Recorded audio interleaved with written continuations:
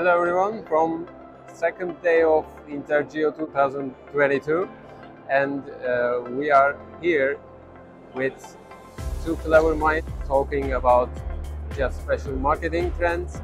So, welcome.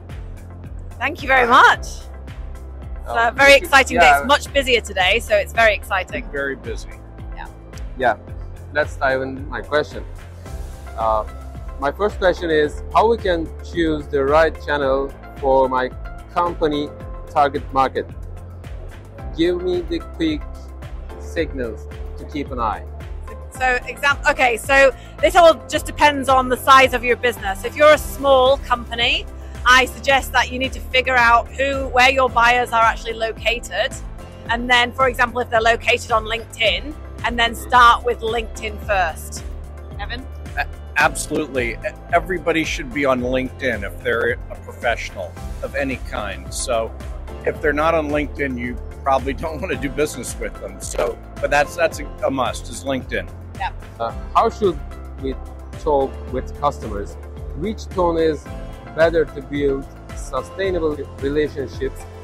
And can you tell me the common mistakes and how we can fix them easily? Okay, Good Kevin, you want to go question. first? Absolutely. That's a great question.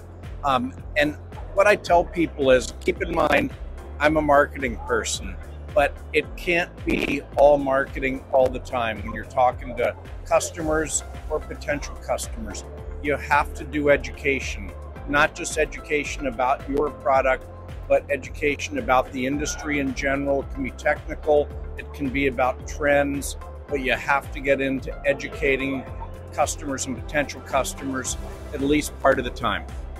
Yeah, so I'd like to add to that. So one of the things is like looking at your full customer journey, and most people within the geospatial industry and the survey profession are actually in the buying journey when the customer knows that they need a product to solve their problem.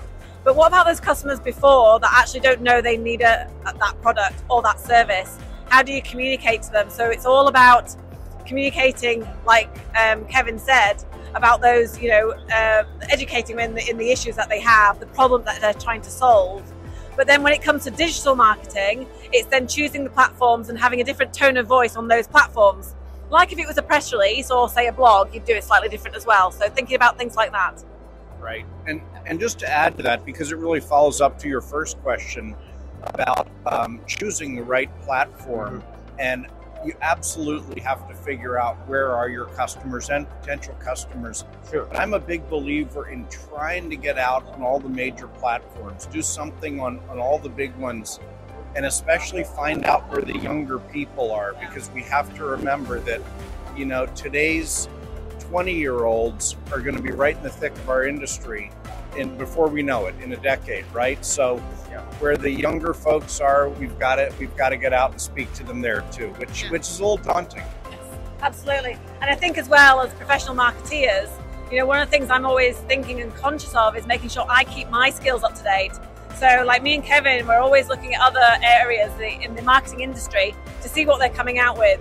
And that is interesting because then we can see what's going to happen when it comes to geospatial, maybe 10 years later. Right. Yep. It's a pleasure to having you. Great. Thank you. Thank you so much. Thanks so much. Bye. Bye. Bye-bye.